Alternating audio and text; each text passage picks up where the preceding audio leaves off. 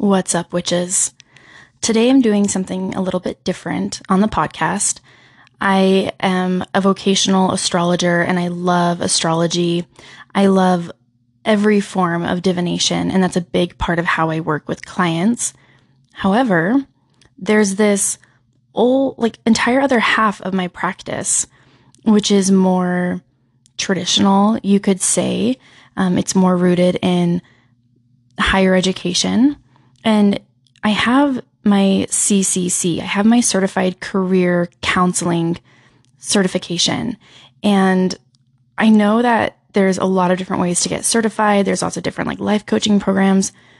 But I wanted to give you guys a little bit of detail, I guess, into my background and what it really means for me to hold this certification. And then I'm also going to share with you a theory that has been super useful for me, but also I've noticed I've been using it a lot with clients recently in my practice. And so let's get into it. This will be especially interesting for anyone who has a big value on certifications and credentials, which you don't have to have. I think there's a lot of really incredible practitioners out there doing really good work that don't have these things. It's within my value system. And I know that a handful of the people that choose to work with me do like the fact that I have certifications and that I hold licenses and that I do have, a long, history in higher education. I have my undergraduate degree in psychology with a distinction in leadership. And then I have a master's degree in career counseling. And so being a certified career counselor, I actually have this. This was more than just an online certification program. My master's program was so rooted in career development theory that it was approved that when I graduated, I could earn these credentials because I studied career development and counseling for 2 solid years. And then to maintain that licensure, I have to do so many hours of continued education to ensure that I am not only refining the skills that I learned, but that I'm also staying up to date on what is cutting edge research or what is the newest trend in the industry. And so I'm really proud of having this credential, of having my CCC, my Certified Career Counseling license. And even though by day I'm an HR witch, I'm a human resources professional, by night or on the side, I work with people on career development and I help them through career transition and career exploration. And I incorporate astrology and tarot and energy work, mindfulness, and all of this into my practice.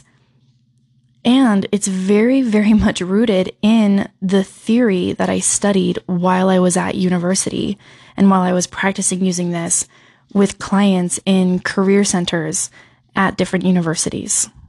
I think that for me, because while astrology and tarot and some of these other esoteric or occult-like practices have a long tradition, they don't fit cleanly into the scientific method, and I don't think that they need to. I don't think that things have to be studied in the same way to be useful to people.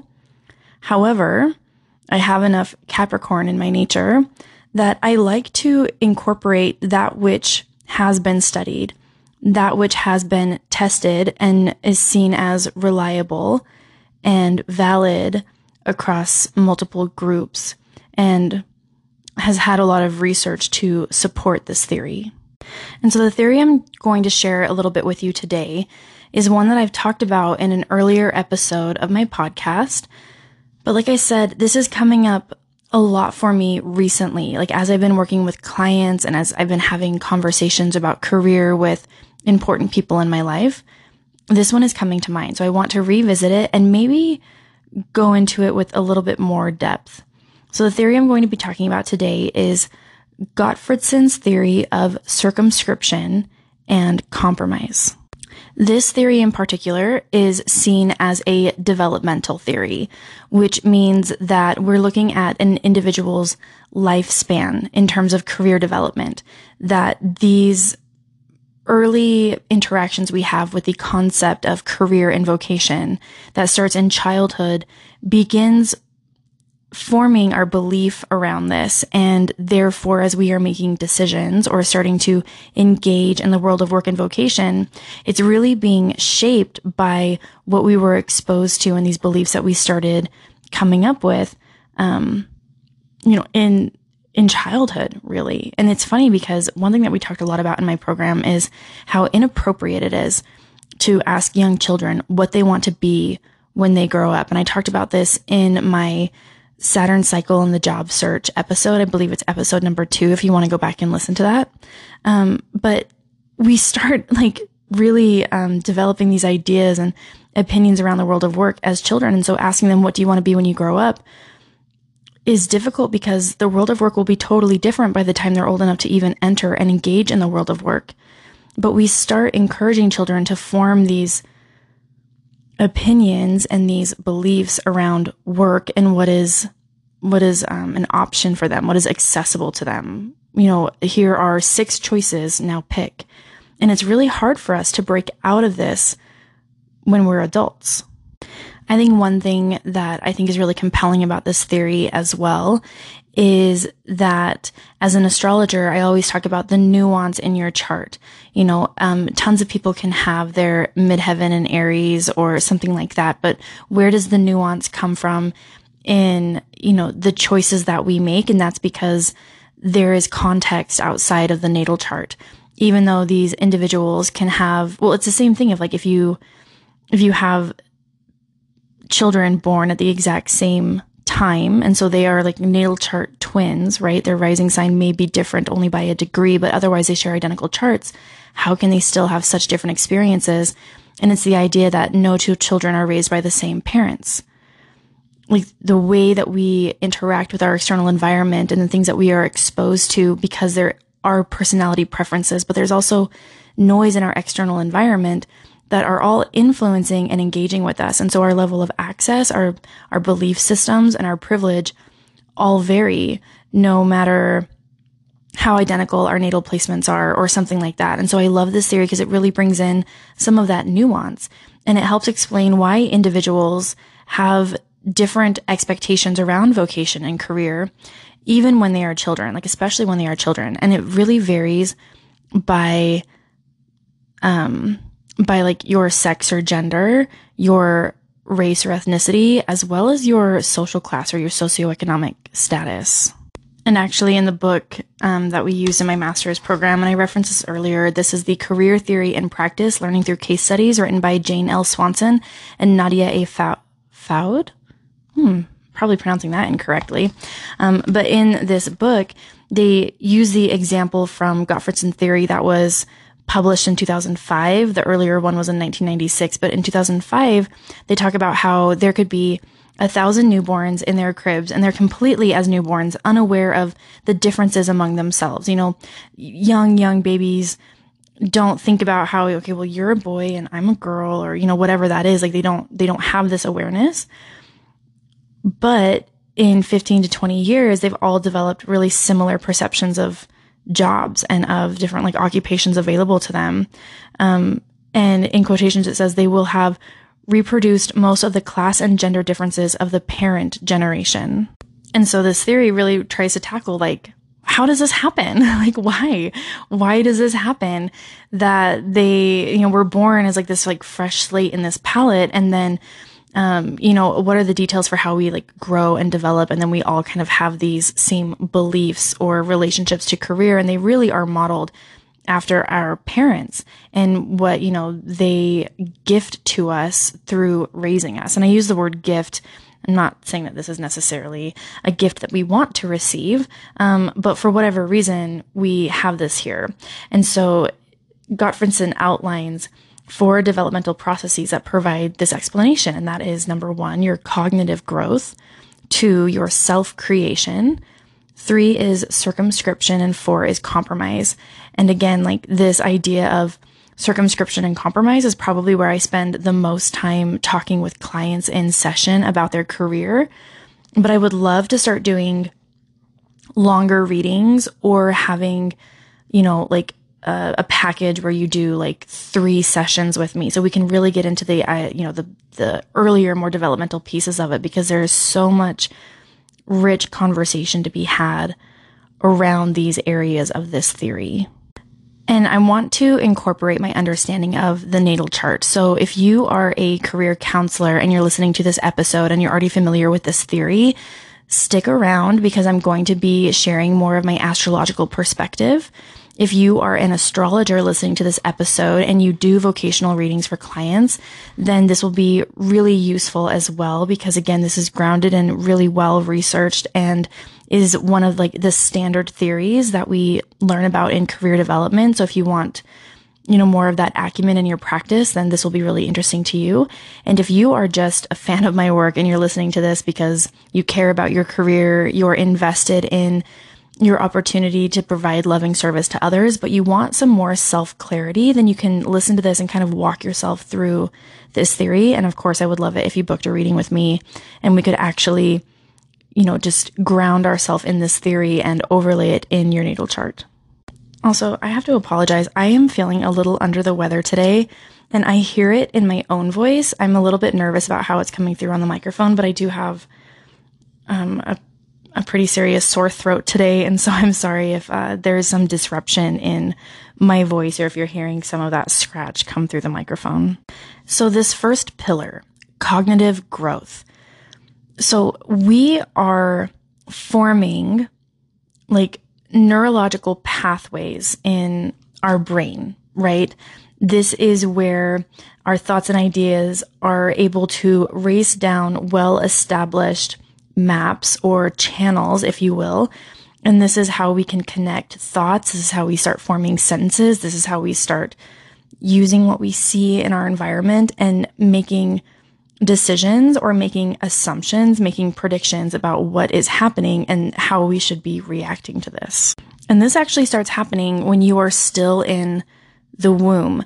And this is why the ascendant sign in the chart is so critical in unlocking or really forming like a deep understanding. And I know that I've worked with clients recently that resonate way more with their ascendant sign than with their sun sign.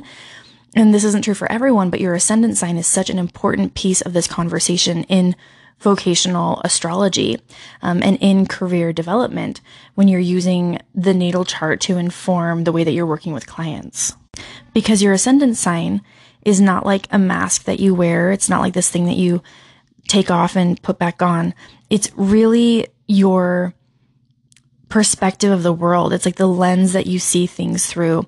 And it gives a lot more insight into your origin story and your birth story. And a big piece of that is your neurology. A big piece of this is the way that you interpret what happens in your external world, and therefore how you make decisions to engage with it going forward. Okay, I hope I haven't lost anyone yet. So this cognitive growth stage for me is really where you dig into the ascendant sign. And it's not just the ascendant sign, but because your rising sign in a whole sign house system in particular dictates the rest of your chart. If you are an Aries rising, then we know that you have Cancer in the 4th house. If you're an Aquarius rising, we know that you have Taurus in the 4th house. So what does that mean? This is something that really helped accelerate my understanding of astrology and had a significant influence on how I worked with people in their charts. I could seriously spend hours and hours and hours talking with someone about their natal chart without any planets in it, so long as I know their rising sign. And this is heavily influenced by my mentor in astrology. If you want to know who they are or what that looks like, go check out my website, www.thatwitchfromwork.com. And really, like, you can glean so much just from understanding what it means to have a zodiac sign in a house in the chart. And this is why the ascendant sign is so critical and so important. You can do so much really interesting work with someone without ever putting a planet in the chart, so long as you know their rising sign. Because this cognitive map that we have is critical in how we make decisions. And this starts really, really early. And so something that Gottfredson actually points out is that as children, we start forming beliefs and opinions about vocation and the world of work before we have developed a sufficient cognitive complexity to do so in a way that is that provides satisfaction to us. Okay. We know that like your brain doesn't actually like stop developing until what is it, like age 25 or something like that. Your prefrontal cortex is one of the slower ones to develop. And so this is again, like where it's so difficult. It's like, stop asking children what they want to be when they grow up. Because number one, they don't know a lot about the world of work, but they don't have the cognitive functioning to really be able to start forming these beliefs or opinions or choosing what they want to do in a sufficient way. And it's hard about this because when we're children, we immediately start forming these opinions around work. And a lot of this actually comes from the fourth house, which is crazy because in vocational astrology, we talk about your sun, moon, and rising. We talk about your midheaven. We talk about the ruler of your midheaven. We talk about your second, your sixth, and your 10th house. But the entire chart is rich with information on how we make these decisions. And the fourth house and the ascendant are fascinating because this ascendant line is really, what is your neurology? As you were growing and as you were developing, what was going on with your cognitive mapping and the way that you form perceptions around the world, but especially around career. And we know that there was such a strong influence from your caregivers that we have to talk about your fourth house, what's going on in your fourth house, whether it makes an aspect to any of your other career placements or not. This has to be part of the conversation. And I want to use an example to help maybe bring this to life for people who are like, Jessica, you're talking a lot about theory and you're using these like, complex cognitive mapping and all this stuff. Like, what are you talking about? Let me use an example. I have young children. I have a daughter who is in kindergarten. And when we talk about jobs, for example, like when we talk about work and the different things that are, possible or things that she's interested in, when we say things, like she loves doing yoga. And so I say things like, did you know that you could teach yoga when you grow up? Her brain thinks about this in one way. Does that sound fun? That's it. She's not having the abstract thoughts of, does that sound fun? And could it sustain my life? And what do I need to do to get there? And what else would I want to be doing? And all these other things. You think about it in a very a single dimension, and you don't add all of these layers of abstract thinking. You're not able to map things to the rest of your brain, right? And so this is again why asking a child, oh, do you want to be like a police officer? Oh, do you want to be a teacher? Do you want to be an astronaut? They're really only thinking about it in one facet, and they're not yet able to think more broadly. And so they're starting to form, again, these opinions, but in a very like single dimension, in a very black and white, yes or no, does this fit in the box type way.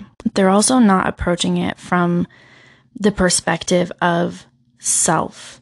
Like, would I like this, right? They don't really have a clear concept of self. And one of Parker Palmer's books, I don't remember the title of it now. I was reading it in an airport and it like just struck me of like, oh, this is such a fascinating bit of information. If I remember it, I'll put it in the show notes. But Parker J. Palmer is a brilliant author and I really love his work. And he was talking about how when we reach a certain age, and it's about like 5 years old, and in human development, this is like the Gemini phase of our life, we start to split our personality. We start to try on different identities. We start to experiment with our own self-concept by trying on what we see in others' personalities. And this is a big part of like our self-creation. This is a big part of how we clarify who we are. And it's really, really interesting how many of us go back to our core self versus how many of us stay with characteristics, personality traits, and things like this that we actually just tried on and borrowed from somebody else. And then our authority figures, our teachers, our parents and caregivers start to crystallize this perception of us, even though it may not be an accurate representation of who we are. This is especially true for people who have, say, like their sun in the 12th house, or who have like the ruler of their chart in the 12th, or they have like they have an aspect in their chart where they're, some of their big three and really these big elements of like yourself and your identity are more hidden or unconscious or maybe like overshadowed by a larger placement. And this is the second pillar of this theory, right? The self-creation. And this is just fascinating. I was having a conversation with an astrologer recently. They manage the Instagram account Pattern in the Stars. She's brilliant. I love talking with her, but we were kind of talking about, like the fate or free will dichotomy in astrology. Are we this way because our natal chart fated it to be so, or how much of this is our choice and our own exploration? And in psychology, that conversation sounds like, is it nature or is it nurture? Were we born this way because of different like genetic factors and we were always destined to have these preferences or these belief systems? Or is it nurture? Is it what is happening in our environment that influences our development of self? And I referenced that, Gottfredson published this originally in 1996. Actually, one of the criticisms of her early work was that it was very deterministic. And it made it sound like, you were just inherently born this way and now you will be this way and you will have these beliefs, which feels a little bit more like a critique of sometimes astrology, right? These people feeling like, no, you can't make all these assumptions about who I am because of what you see in my natal chart, which again feels true because there is nuance. We can look and we can make a lot of assumptions about an individual and the characteristics of their life based on what we see in the placement, but we're missing out on context. We're missing out on, really key situational factors that allow for the nuance of the interpretation, as well as like the timing of it as well. And so in 2005, she was a little bit more clear, and you could even say, like she was more explicit in discussing the concept of self-creation, and that while we do have a lot of characteristics which do feel more like biologically based or influenced, and astrologers, we could say like, even though there are facets of the natal chart which are really clear in how we would interpret these, there are still experiences that shape and inform what we choose and the beliefs that we have. And we still have this element of choice. There is still free will even within our natal chart and the expression of our placements. And I'm actually going to read this line because I think it's really important. So this is a quote directly from the book. Repeated experiences consolidate an individual's genetically based characteristics, turning them into traits that gain stability across a variety of situations. We come to realize our characteristics and traits through interactions with others, by observing ourselves and others' reactions to us, leading to the self-concept. And this is the area that I think Parker Palmer's book was referencing, of like this moment in the Gemini phase of our life, these ages, like it's really like 3 to 5, as we start developing like this is like, human development theory. We start developing like categories and we start understanding, this is big, but this is small. This is that, but this is the other. And I'm thinking of like the, Go Dogs Go.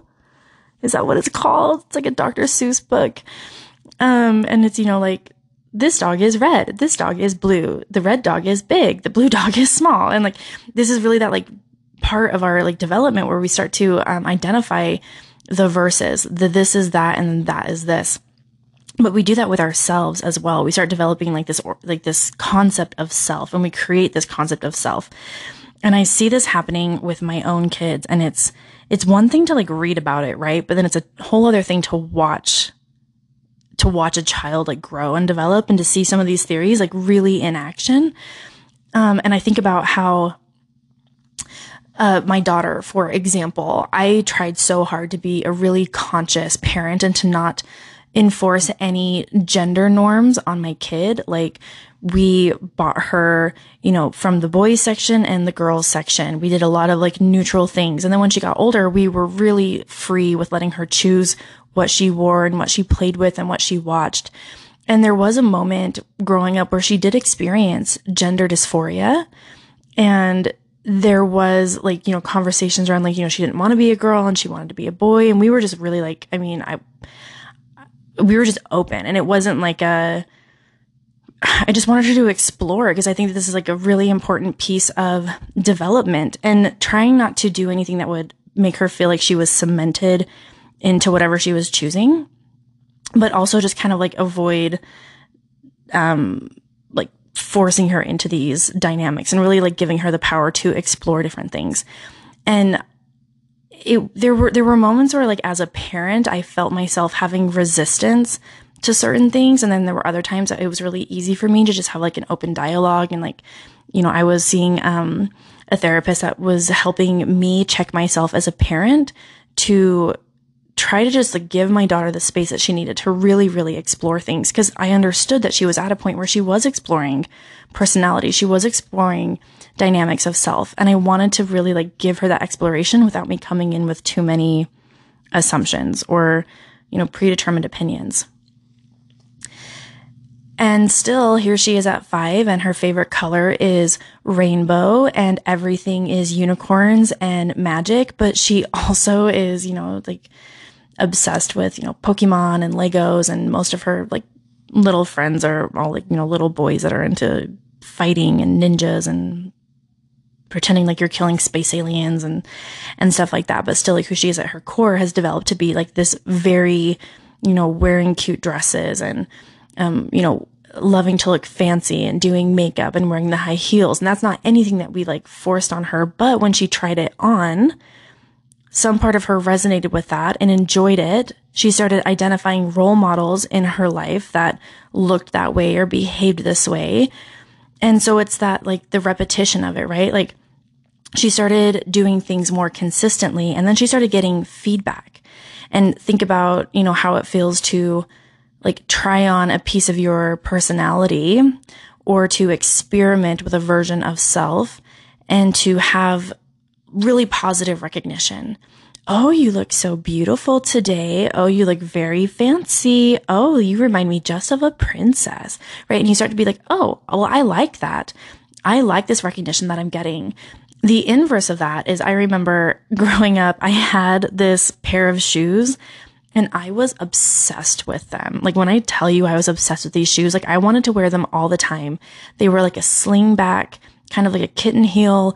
So they made me feel like, dressed up without having the pain of walking around in like 4-inch heels. And they were black, but they had this weird rainbow pattern over like the peephole like toe.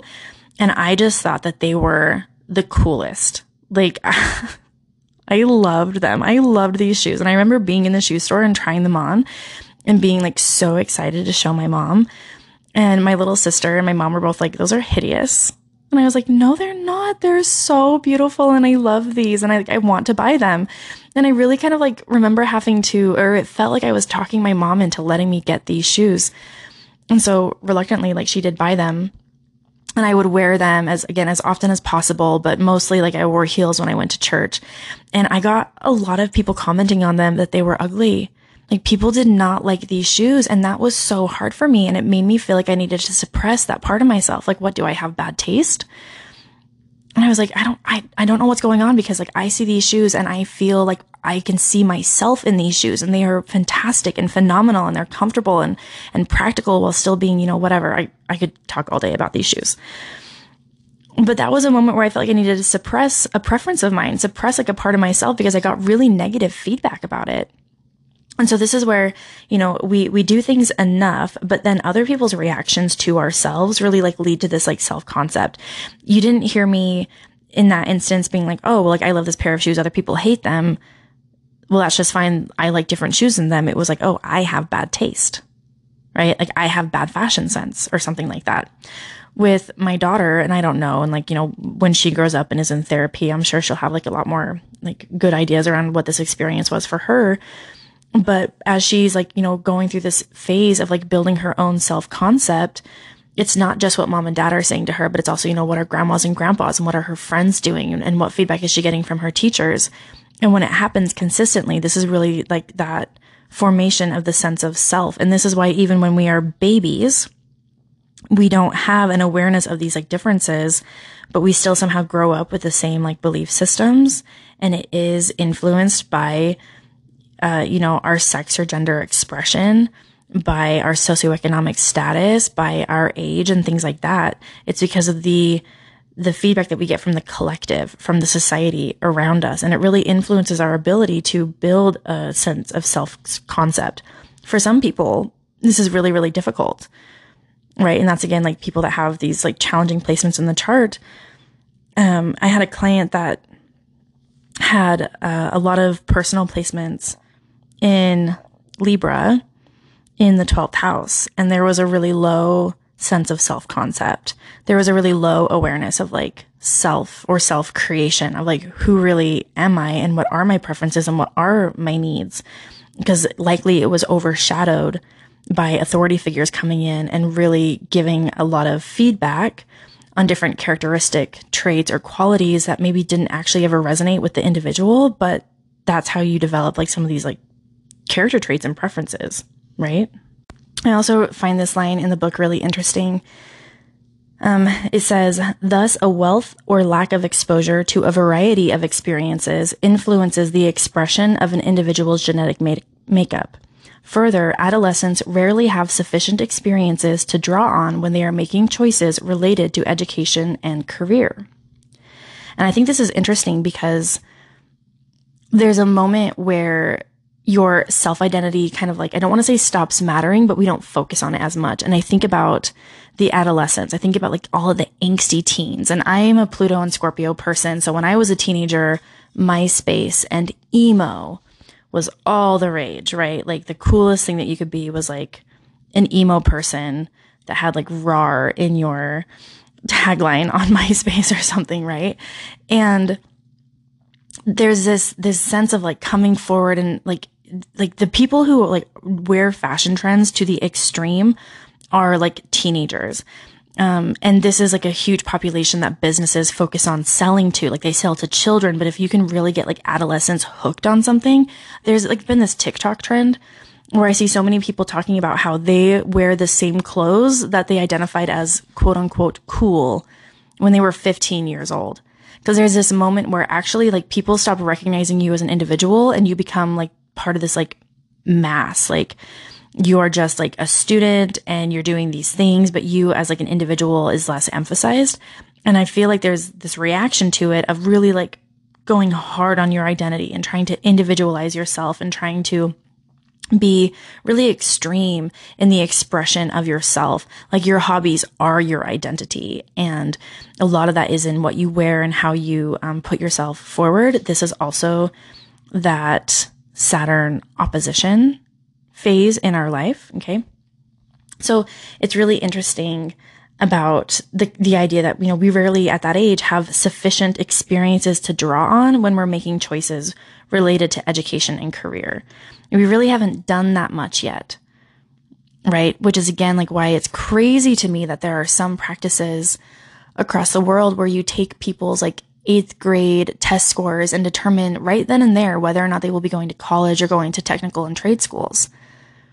Or you start asking children around this age, like, well, what do you want to do in college? This is how we should start formalizing what classes you take as a high schooler to help prepare you for, your college admissions. And here's how you start. I remember this being such a focus in high school. I remember being like 14 years old and making decisions on extracurriculars based on what I thought I would be majoring in and doing for work.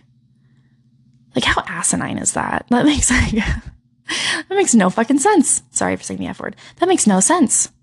That makes no sense to me. But it's a really common experience. Like I know that I'm not the only one. And so it's just interesting that we really are still struggling to get a clear self-concept, that we haven't even finished our cognitive growth yet. And again, we are already being put into boxes. And so really the only self-concept that we have is that which has been reinforced by our external environment. And that's heavily influenced on some of these aspects of our identity, this ascendant sign, first house stuff, right? Like what people can see and observe about us just by looking at us, which is our age, our gender expression and sex, our ethnicity, and a little bit of socioeconomic status as well. Okay, I could talk about these topics all day, but I'm going to continue moving forward. in the theory. So the third pillar of this theory is circumscription. And this is, again, where this and then compromise are the ones that I find myself talking with clients a lot about lately. And these sometimes feel so obvious, but really it's not until you sit down and you actually talk about it and reflect on it that all of a sudden you realize just how influential this is in your life. You don't even need to be aware of this theory. This happens to everybody. So what happens in circumscription is that you start to view different jobs. You think about like job titles or career industries or something like that. And you start to categorize these things into that which is acceptable and that which is not acceptable. And this is, again, like, you know, we grow up and we start learning how to, like, you know, this is a red dog, this is a blue dog, this is a small dog, this is a big dog. And so we start doing this with career through circumscription. And we start saying this job or this body of work is okay. This job or this body of work is not okay. I have two examples of this. One is I had a cousin that when she was very, very little, she wanted to be a table dancer. Now, she was very, very little and she didn't know about the world of sex work. She didn't know about the world of like exotic dancing or anything like that. But she loved to dance and she loved to stand on tables where she could be seen, right? Like she wanted people to see her dancing. And there was an element of danger, right? Like don't dance near the edge of the table. So there was a lot of athletic skill that went into a small child dancing on a table without getting hurt. And she wanted to be a table dancer. And naturally, an adult's reaction to that was like, no, little girl. Like nope, this is not okay. This is not appropriate. We do not dance on tables. And this is a reaction of, you know, like adults having a different relationship to the world of work and what feels appropriate or inappropriate for children to be saying and stuff like that. And so this was a clear example of things that all of a sudden were not okay. Anything that was closely related to sex work or using your body to make money was immediately labeled as not okay, which is really interesting to consider what this person does now for work.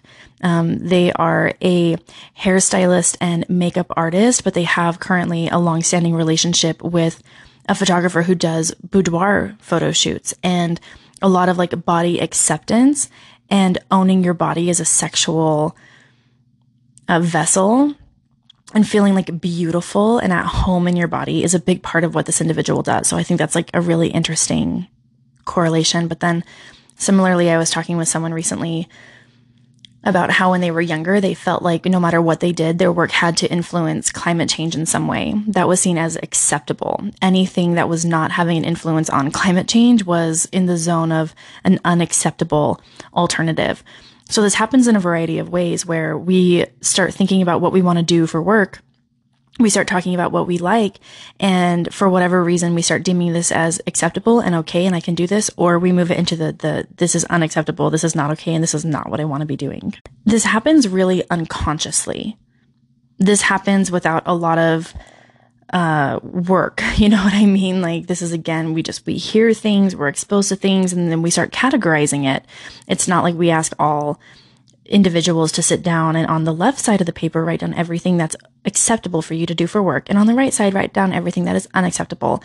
We just start building these beliefs and opinions, and it really progresses through the life cycle. So again, kind of going through like the stages of human development.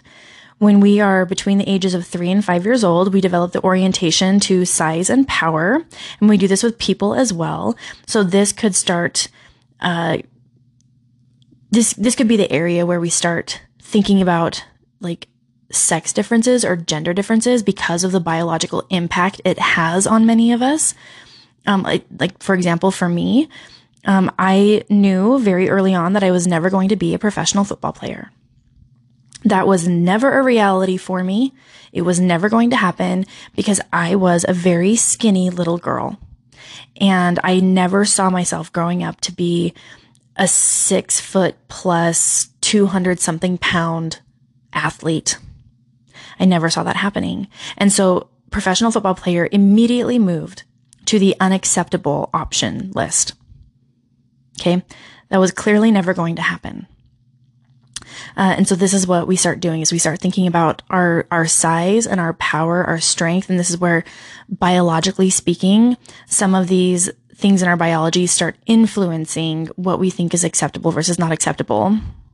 Building off of that, between the ages of 6 and 8, this is when we start developing an orientation to sex roles. Now, this really requires cultural competency from the helper because we are not universally, as a species, very consistent in what is a man's job versus what is a woman's job, for example. And then we also introduce the concept of gender fluidity and transgender experiences and things like this. So this really requires clear and thoughtful consideration and cultural competency and diversity training to be effective when you're using this with clients. But if you think about this just very plainly, the dichotomy thinking of, men do this and women do this, for example, this is one that I fought against. I grew up in a culture where it was very, very normal for a woman to be a stay-at-home mom and for that to be just straight up a career option.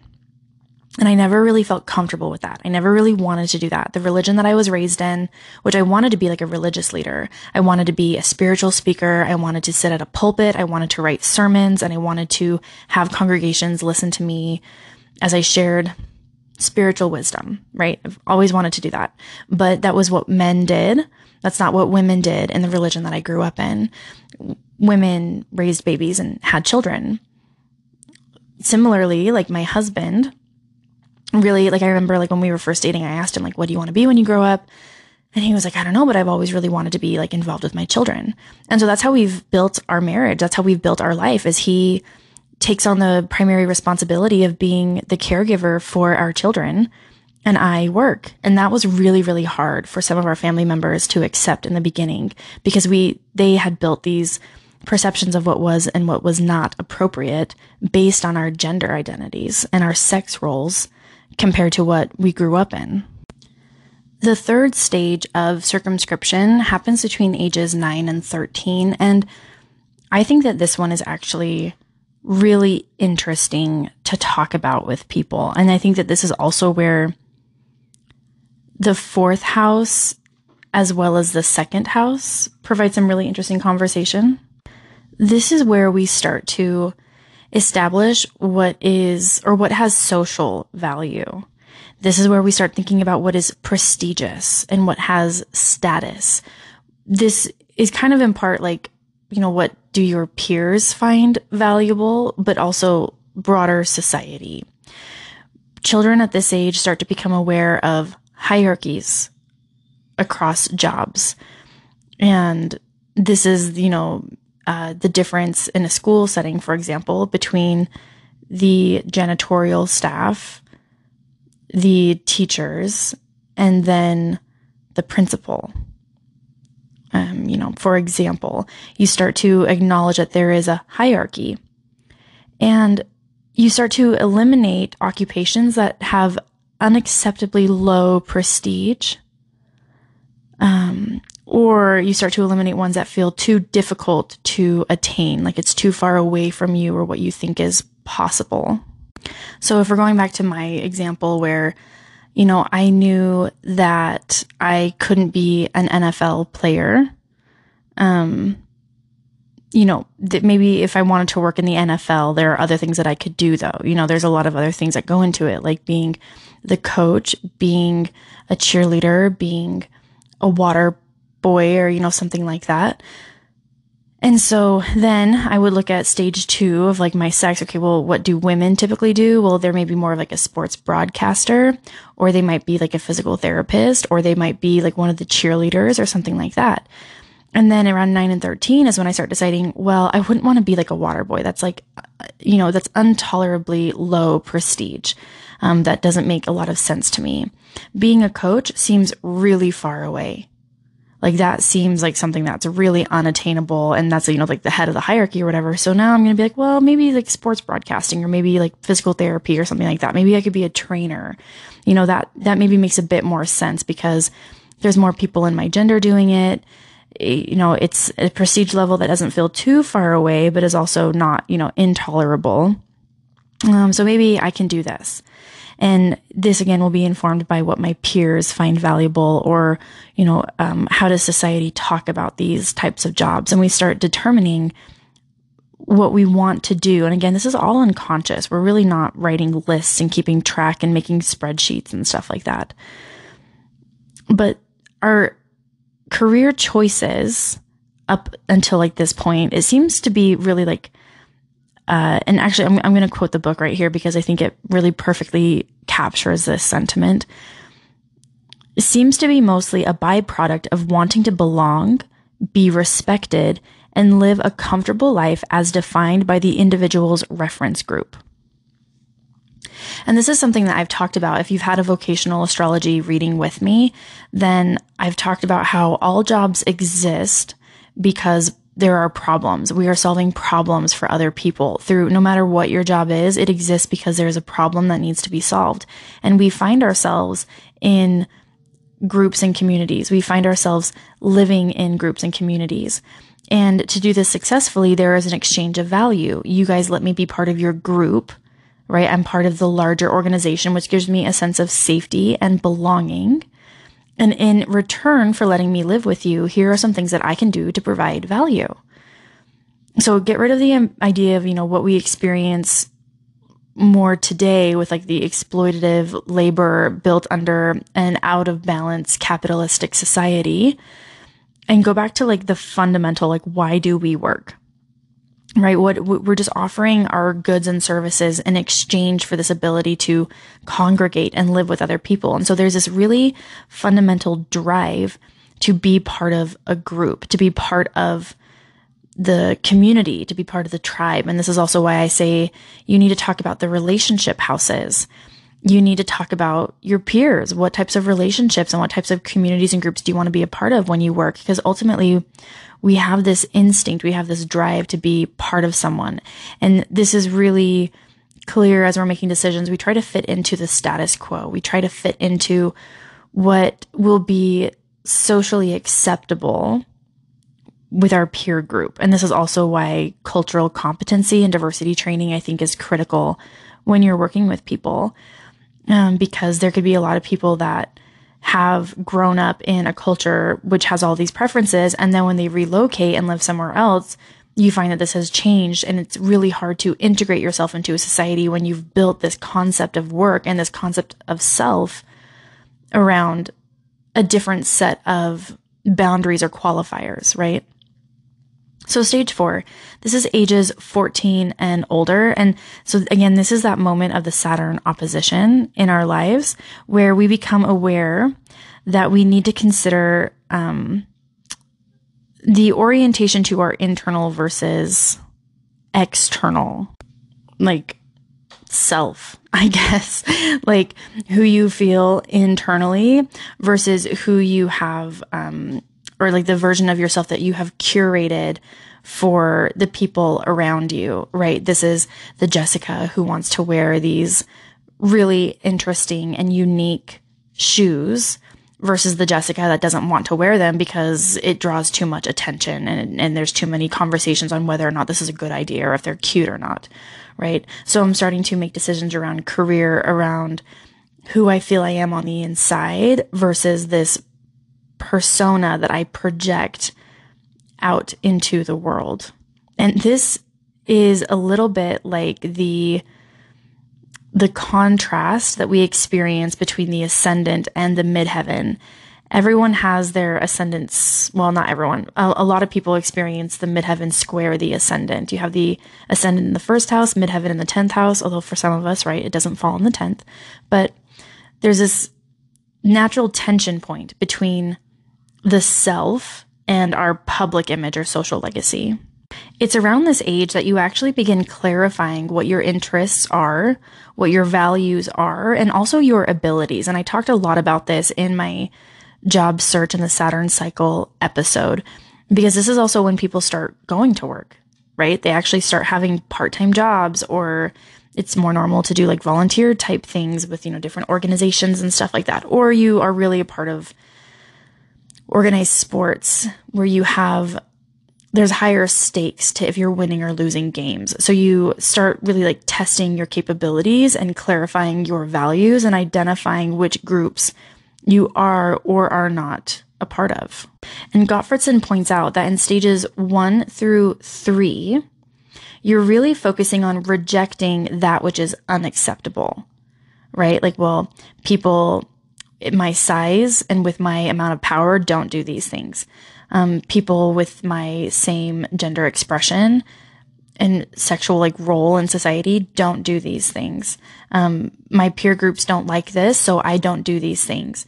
Stage 4 is unique because it's actually focused more on your identity, or you could even say the psychological self. And I think that this is, again, really important to call back to something that I said earlier, which is you're still at this age, your brain has not fully developed yet. And you really still have quite a limited scope of options of what is available to you, because up to this point, everything that you have been categorizing with, just the different stages that we've talked about, right? Everything that you've been categorizing into either acceptable or unacceptable, it's really only that which you are already aware of. And this is really important to call out because the world of work is actually quite vast and really big, and we're not aware of everything that is available to us. And so we have a very narrowed vision and understanding of the world of work. And still within that limited scope, we have been compartmentalizing and categorizing what we think is an option for us, what we think is acceptable to us. And so this moves us into the 4th pillar of this theory, and that is compromise. This is also where you start to really feel the pressure to make these decisions. Again, in some societies, this part of your life is where you start determining what you have access to in terms of higher education. Are you someone that will even have access to college, or will you be put directly into a trade school? In some societies, we feel like we're a bit more progressive than this, but as I mentioned, it's around this age that I started having to choose which electives I would take, and I started prioritizing which extracurriculars I would participate in based on how they would set me up for my future, for this career trajectory. And that's also a bit of this Saturn opposition, right? Saturn is, what are you committing to?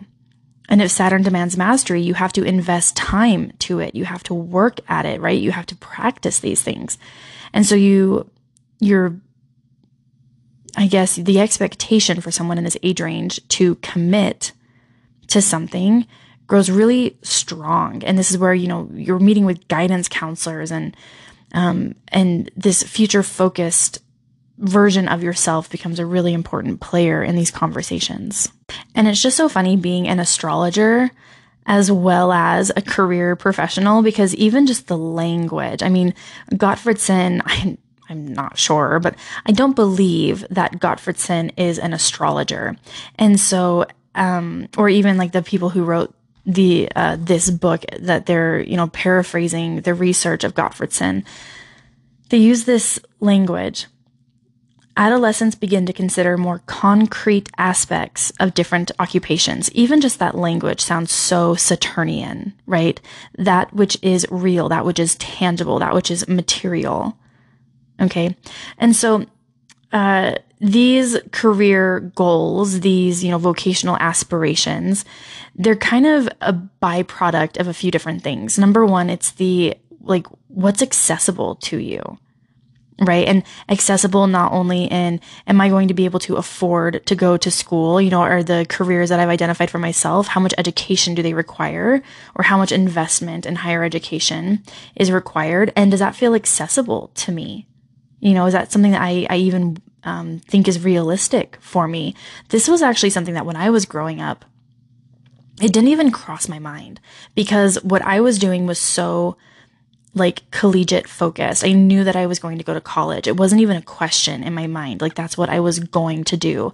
And my parents didn't go to, my parents didn't graduate from university. My older brother was attending at the time, and my grandfather had graduated, but I'm a little bit of a first gen when it comes to college, but I still just like, that's what I was going to do. And I never doubted that and I never questioned it. And I also had this belief that that's what everyone I went to school with was going to do as well. Everyone was going to go to college. And then a lot of the people that I graduated with, and I had a small graduating class. There was only 106 of us. So this wasn't like a massive graduating class. But I remember that it was really interesting to see who went to school, but then who actually finished school. I just believe that that's what everyone did. Like you didn't like have an option or a choice or whatever. But the reality of that was something totally different. For a lot of my peers, that wasn't accessible. And it also didn't fit into what they wanted to do. And this is also why I think it's really, really important to have a good conversation with your astrologer and for astrologers to be well versed in the idea of privilege and access points and being able to talk with people around like, what is accessible to you? This is what drives me crazy when I see, well, I don't know. I want to say it drives me crazy. And I get it, but I feel a physical reaction when I read content online around, what placement makes a good lawyer? Or if you have this configuration in your chart, you would be excellent at X, Y, and Z. Some of that, there's some layer of truth to that, right? Like, we might see this placement come up for people. However, not everyone has that access. Not everyone has that privilege, and it does take privilege. You know what I mean? So I think that being able to have this conversation with clients is really critical, and being able to work with a professional that can be sensitive and understanding to what feels accessible to you, whether it's a limiting belief system or if it's an actual socioeconomic barrier. This is an important piece of the conversation. And then there's also the compatibility. This is the person environment fit. And actually, I love Holland's theory with the Risic code, and I will do an entire episode about that one. And I've done some I found it interesting research in overlaying Holland's Risic hexagon over the natal chart, but that's a different podcast episode. But we have this idea of like person environment fit, like with what I know about myself to be true. And this is like what I established about myself in the second pillar of this, the self-creation. With what I know about my like identity and the characteristics that I believe to be true about myself, do I think this is a good environment to work in? And I think one other really like classic examples of this is that if you are a free spirit, radical thinker, then joining the military may not be right for you. Right? If you are someone who instinctively opposes authority and doesn't want to do what you're told, joining the military may not be a good fit. For other people, that is a really good fit, and it fits a lot with their characteristics and those things that they know to be true about themselves, right? And then there is the idealistic aspirations, which might have to give when you consider realistic possibilities. And again, this is something that I talked about in my second episode, Job Search in the Saturn Cycle. Definitely go back and listen to that episode if this is interesting to you. And if you're curious about what I've been saying around, like the Saturn opposition or Saturn square or something like that. I break that down more in that episode. But there's this, we realize what is realistic. I wanted to be the president. That may not be realistic, but what can I do in local government, or what can I do in nonprofits, for example? So in circumscription, we start eliminating things. And in compromise, we start to modify the alternatives because we don't have access, or because there's something that's like, not acceptable about it, or it feels like not like the right fit. And we start to find like, well, what are other options? What are elements of this? Like, what else could I be doing with this? Little fun fact about me is that I was a competitive dancer my entire childhood and adolescence. And so when I entered university, I actually chose to be a dance major. That's what I elected as my major when I was a freshman coming in, and I started taking dance classes. And I I just did not see myself being a professional dancer. I was like, I don't live in the right area. I'm not good enough to be like a J-Lo backup dancer. And maybe even if I get better, I don't know that this is really like what seems like realistic. The prestige felt too far away from me. And so I had to rule it out because the hierarchy didn't seem accessible. But I thought, well, maybe I could be a dance teacher though. I could teach at a college level. I could teach, I grew up obviously with dance teachers. I could run like a tiny little studio or, something like that. That seemed more realistic, right? The aspiration of I'm going to be a professional dancer. And then modifying it to, well, maybe I could just teach dance, and maybe these are the types of dance that I could like specialize in or something. So we start to modify what we believe to be accessible based on what we think is realistic. And so I found myself having these conversations with clients based on, like, for example, an earlier conversation was, I've only ever done these types of roles. I don't even know what else I would be doing. And that feels defeating to this individual because they don't like the roles that they've been doing, right? They don't like and enjoy the work. And this is hard because they received really good feedback around the work that they do in this capacity because it matches what is, common in their peer group, because they like have some level of competency in it, but it really doesn't match with this concept of self-creation. Right. And they found themselves making decisions actually while their brain was still developing, because again, you don't really finish your brain development until 25. And this person started doing this type of work right out of high school. And actually, this individual is going through their Saturn return. And so, again, like Saturn is a huge player in this. And some of these critical ages, they're coming up on this decision, like, what am I committing myself to? And now that I've been through a Saturn cycle, now that I've explored some of these things, and now that I've clarified the hierarchy, it's good to take like inventory of these different stages of development in circumscription and try to identify like, where was this my decision? Where did I do this unconsciously? And how can I work more consciously with it? Or how can I make this my decision, as opposed to having such a strong influence from our peer groups and from our, parents or caregivers or those figures of authority in our life when we're growing up. Now, in this theory, from my understanding, Gottfredson believes that you never undo this belief. You never actually detangle this circumscription. And part of me feels like that could be true, because it takes a lot of work and some serious like EMDR to change those neurological pathways.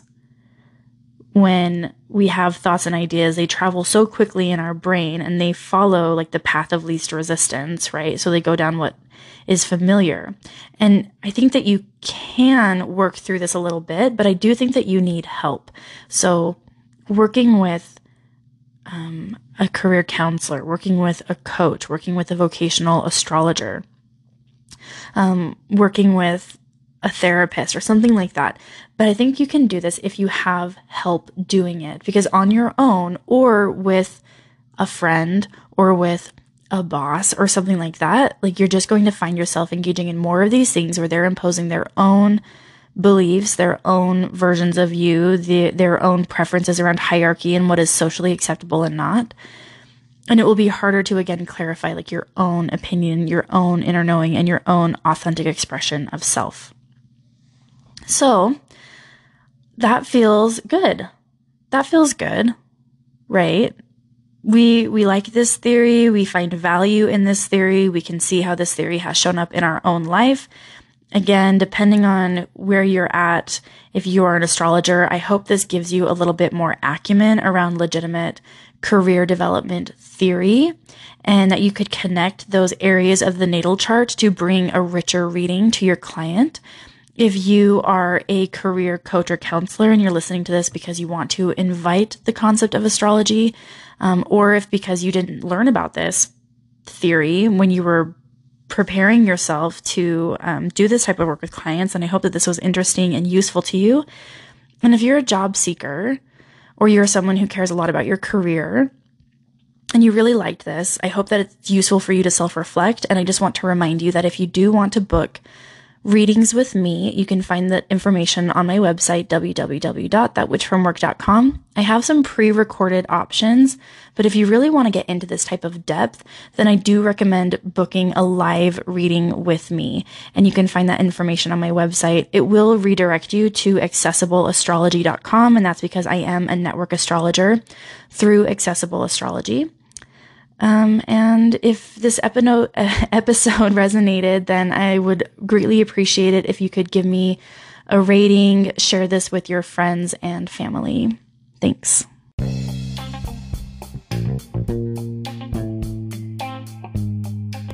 Thank you for listening to today's episode. I do plan on reviewing a handful of the theories that I learned in my master's program and that I use regularly with clients.